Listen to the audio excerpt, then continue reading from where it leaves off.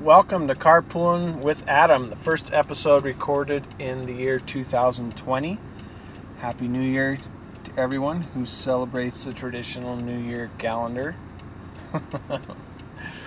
And I'm going to try something different. I've been a little too forcibly enthusiastic in the past because I feel like that's the expectation. So I'm going to take things way down a notch in this episode and be more real for you all.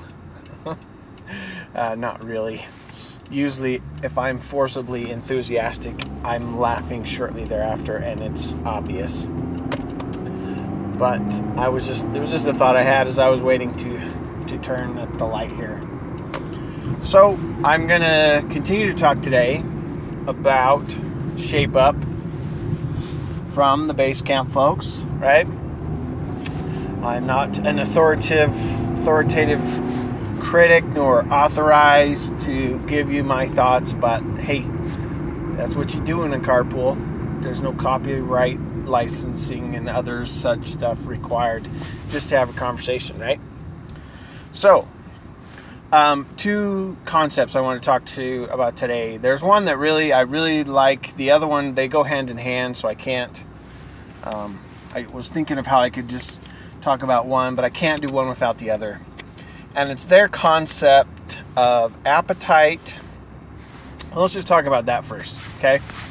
So what they consider an appetite is a specific time budget for a standard team size, okay? That's going to be a new definition to a lot of people, but I love it, and I'll get into why.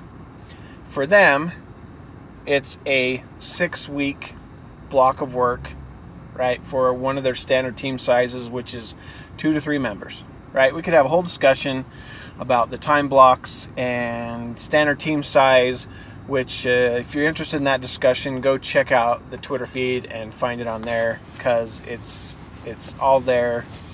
And something that talking about the Twitter feed reminds me, it's really funny how, and it's very easy to do with these two concepts that I'm going to talk about today, to kind of take them and run with them, not knowing any context, not knowing their history. I've been following these guys for a number of years. I think a friend of mine introduced me to these folks and their blogs and writings, and so I get what they're about. And very rarely do I take stuff out of context from them and run with it, because I understand that context, but that happens all the time on Twitter and their Medium posts and whatnot, and people just send out their dogs, and it's insane. But I guess that is the way of the Twitter. Anywho, so appetite. Okay?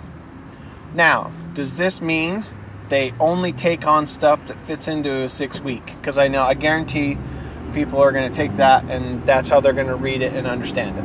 No, the 6 weeks is the largest, right? And I'm not going to get into the semantics of how you decide the week. A lot of people did that with them, argued about whether it's a sprint cadence and that. No, just remove all that and don't try and look at it through other contexts that don't apply. Okay, just take it for, you have to take it for how they understand it to get a good grip on it. Thank you, Mr. Diesel Truck. Hopefully we're not side by side all the way home, or this is going to be fun. But they also break things into, so what they call big batch and small batch. Big batch item is, it's going to take 6 weeks. Small batch, maybe a week or two, and they'll do multiples of them in that 6-week time period. Okay? So that gives you an idea of how they break out their development cycles. But there are a couple important questions you have to ask in order to take this approach. What I see a lot of is people trying to take this approach and apply it to their current ecosystem, their current environment, and it's just not going to fit. So you have to have a very good understanding of a couple things. The first is how valuable is this idea that you want a team to build? Okay? Now, if any of you are saying, well, duh, well, I'm so glad you work somewhere that even thinks about that. For the 80 to 98% of us that work elsewhere, where that's not even a question. The only question is, who's pushing this idea? And how soon do they want it? Right? Not any discussions about really how valuable is this. Now, as I've talked before, just because 1 or 2 or 3 or 5 customers asked for it doesn't mean it's a valuable idea. Okay? The mere existence of an idea does not make it valuable. I don't know why that is so lost on the software world, but it's crazy to me. Because to me, that's the duh. Just because an idea exists does not mean it has value. A lot of my own ideas are crap. They're throwaway. So I don't go around with this notion that, well, I have an idea, it must be worth something. Well, no, that's false. Okay? And then how you define value, you have to get into that. See, the Basecamp guys have this figured out for them. And I would argue in a lot broader sense than just their own little world too. But we'll keep it in that frame. And I think I've talked on other episodes about how value is defined in software. You have to understand that well. The other thing the other question they ask, and they say this, and it's crazy to me, but I love it. What is worth our time? How often is that asked where you work? How often does someone ask within the software development teams? Well, no, within the teams it happens. But someone external who's deciding on the work to hand off to the team, how often do they think of things in those terms? What is worth our time? So here's what's interesting about that to me. A dev team's time is valuable. It is a scarce resource. Okay? So coming at it from that perspective is, what is worth having those people put their time towards? I know some people this is going to be really hard paradigm shift to make, because the establishment out there is not, this concept is just foreign or not digestible. Again, what is worth the team's time to build? That answers a lot of questions. If you can answer that question, of whether or not it's worth the time, or make the decision on what you build based on that, solves a lot of issues and simplifies things greatly. But most companies, unfortunately, take a flip approach to this and say, oh, it's worth their time. It's just a matter of how quick can I get them to work on it.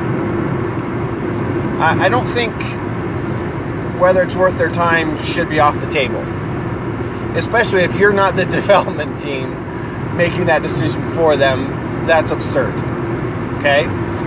Now at Basecamp, I get the feeling, and I think I've read, that dev teams are involved in this process and getting to this point. Okay? So it's not like this is a business function, in air quotes, that has to be done and is all cleaned up and ready to go before it's handed to a dev team. Now, most organizations, the dev teams get engaged way too early, and I've talked a lot in previous episodes about why that happens. But if you're handing stuff off to a dev team when to them it's still an idea, concept, or theory, whether or not you think it's ready to go doesn't matter. Do people who are actually going to have to build it, do they think it's ready to be built? And all the right things have been taken into consideration? To me, those are more valuable questions to answer than somebody in the business thinks it's worthwhile because such and such large customer thinks it is, or because 3 of my favorite customers think it is, or all the other reasons that people give that aren't really getting at the heart of what the value is and is it worth our time to build. Because those are hard questions to answer, especially for non-software development experienced people. So they just kind of schlep it off and hand things over to the team really, really preliminary before they even know what the value is and whether or not it's even worth their time to build. They don't care, right? My name's attached to this. My promotion is, my advancement, my career in this company or other companies is tied to this particular thing being built. None of those are good reasons to build something and spend other people's time ever. They're just too shallow and too high level of reasons, and there are all kinds of horrible, destructive consequences of making the decision on that basis. Okay? So hopefully I've given you a sense of to how they define appetite and what they're really after with that. Not, here's an endless list of features that somebody thinks are important that we're never going to question or examine, but nevertheless they've been submitted. Therefore, they are esteemed of high value and are worthy of your immediate and, what's the word everyone uses that always gets under my skin? Urgent effort. Well, if you're doing that, and not interested in doing things better, or thinking of things, just shut this off and never listen to me ever again. Because it will not be worth your time. I'm just telling you that right now. And I can tell you that because I've thought through it and considered it and can legitimately make that call. So going to this next concept is, I say that because this next concept is going to be even harder to swallow if you can't get your head or teeth into appetite and making sure you've done enough design work that you understand the value and if it's worth doing. Now, I just throw that in as a side note, but it's kind of key. At this point, they at Basecamp have done enough design to know that and to know kind of what they're trying to accomplish. They don't know everything. They don't know all the landmines they're going to find, but they have a good enough idea that they're comfortable giving it and saying this is worth spending time on. Okay, so if you've made it through all that, you're now at this point where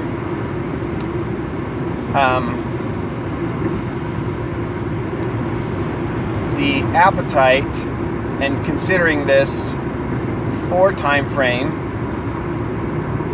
it makes a nice spot where you've got this appetite as defined by Basecamp guys as a nice creative constraint on design. So whether it's a big batch or a small batch, now you kind of have to rein things in creatively, right? And focus even better on what's more important, what's really core to what we're trying to do. Okay, it kind of pushes you to understand that. What's the core of what we're trying to do? And if you understand that, then decisions about what to include or not to include, or where the value really is, what's peripheral, what's unnecessary, makes those decisions much easier. If you don't have any idea, good luck. Roll the dice, grab your butt, and hang on. That's about what you're in for. Okay? So this brings up an important notion.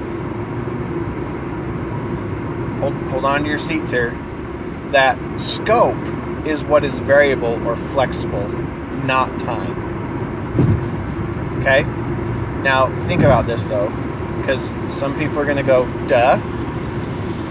But really, in a lot of software organizations, I'm going to say most, because I'm sorry, it's just the case. If you're in a world where it's not most, again, I congratulate you, and look me up, because I may want a job there.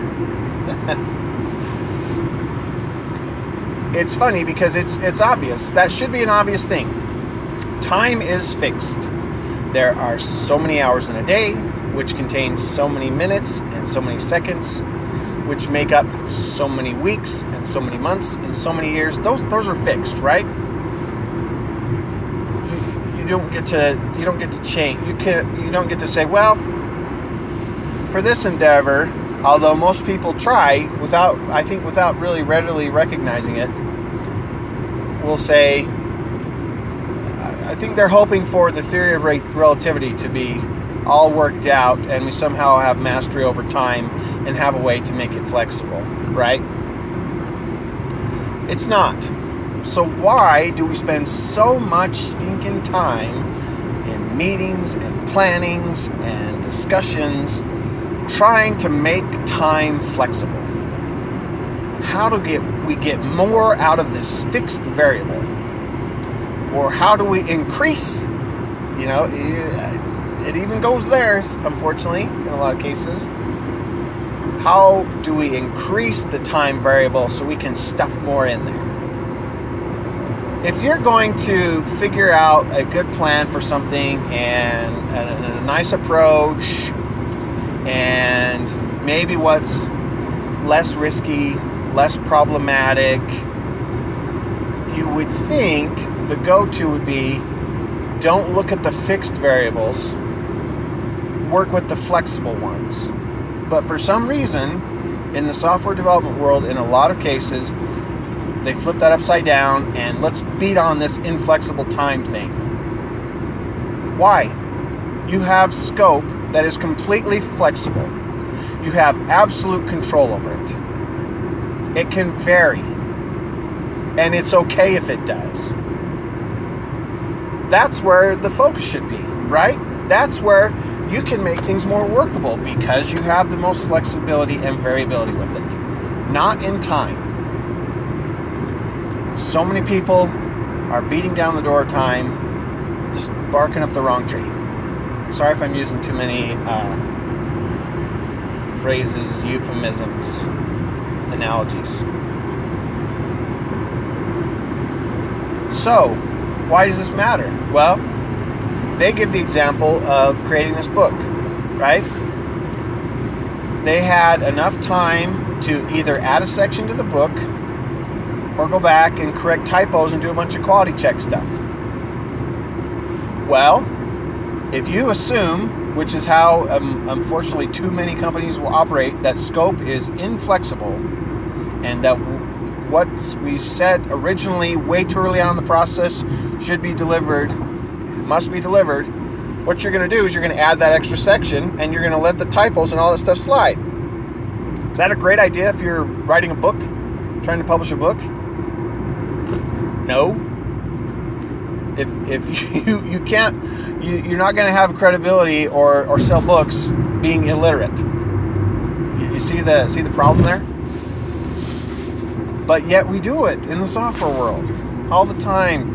Quality takes a back seat all the time. And I think this is at the heart, one of the reasons at the heart of why.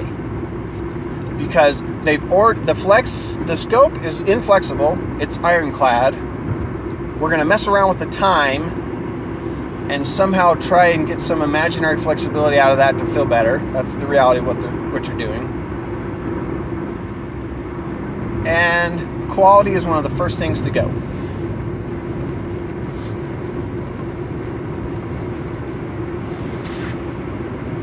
Because it's perceived that gives you the time flexibility. It's looking at it so backwards. It just baffles me how many decisions are made looking at things from this backwards perspective.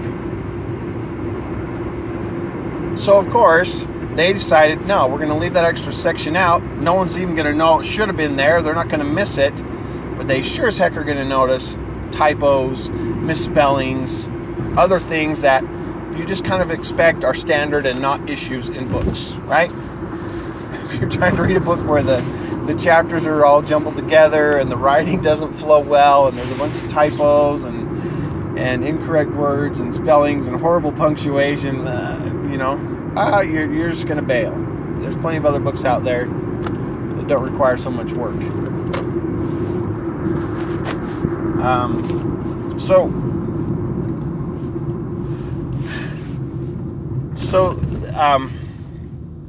So yeah, you've got to be flexible with your scope.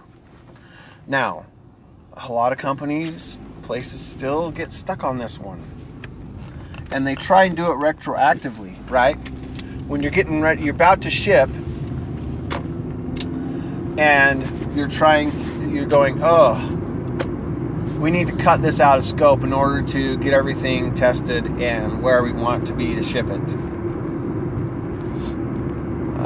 If that's ever worked for you, awesome. I would love to hear about that. I have not seen that ever work out. Why? Because there are too many commitments that have already been made that people are scared to death to go back on. I still argue it's still the right decision to go back and say to those people you've made commitments, hey, we're not going to meet them. Here's why. Hope you can understand. We want to deliver the best thing we can to you, and it's either meet the date or cut this out of scope and give you something not riddled with quality and other issues and other destructive risks. I think most of the time they're going to understand that. And if they don't, you should probably question whether or not they want them as a customer or not. That's my take.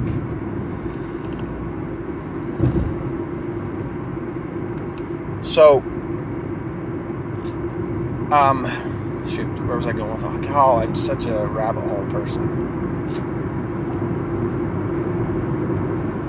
Oh, okay. So, most companies, businesses are scared to do that. Why? Because, well, maybe the marketing collateral is already done, and maybe there's a planned demo at your next user conference, and maybe there's sales contracts riding on this feature being in this particular release, and all that nonsense that shouldn't happen. That's definitely putting the cart before the horse. That's a whole other discussion, but it is. I've tried to see that spin and turn so many different ways to say it's not. It is. Putting the cart before the horse is a bad idea, because then you make these bad decisions like, well, we're going to ship a turd just so we can say we did, because there are all these other things riding on it now. Best not to be putting yourself in that situation intentionally every time. And that's also why enough design has to be done up front, that you're not handling a bunch of what ifs over to a dev team for them to sort them out. It's too late. You don't sort that out in the development process. You sort that out in an upfront design and discussions and determining the value and whether or not it's worth the time to build. See, goes back to that. That's why those are so cool. Why I love them so much. And then it makes those decisions easy. Oh, it's obvious we would want all of the quality checks done on our book instead of including that last section. Somebody, I guarantee somewhere in this analogy, would argue, well, that section may be the most valuable. Well, then all kinds of other things have gone wrong up the line if you're in that point, right? That's not a justification for doing it anyway. That's saying, boy, we've really screwed up all the way along, and we've left the most important thing to the very end, which is always a good idea, where it's most at risk. No, that's silly. But people still, I hear that argument. It's insane. It just doesn't make any sense. So, that's my thoughts today. I hope it's given you some things to think about. And if so, unfortunately, you're probably like me. You're loving all of this candy that the Basecamp team serves up, and living in a world that is so against it and so not ready for it. What do we do?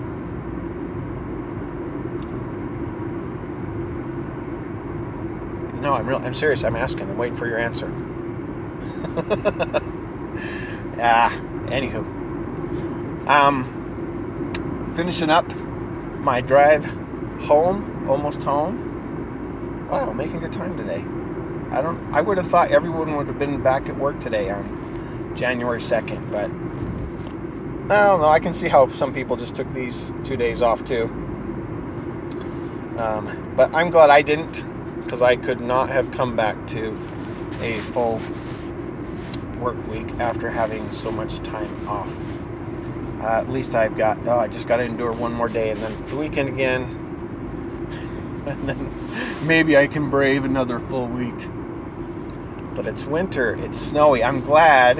Yesterday was a really bad, icy road, snowy day yesterday. I'm glad I was just home, warm and cozy, hanging out with my family, doing whatever we wanted, eating whatever we wanted.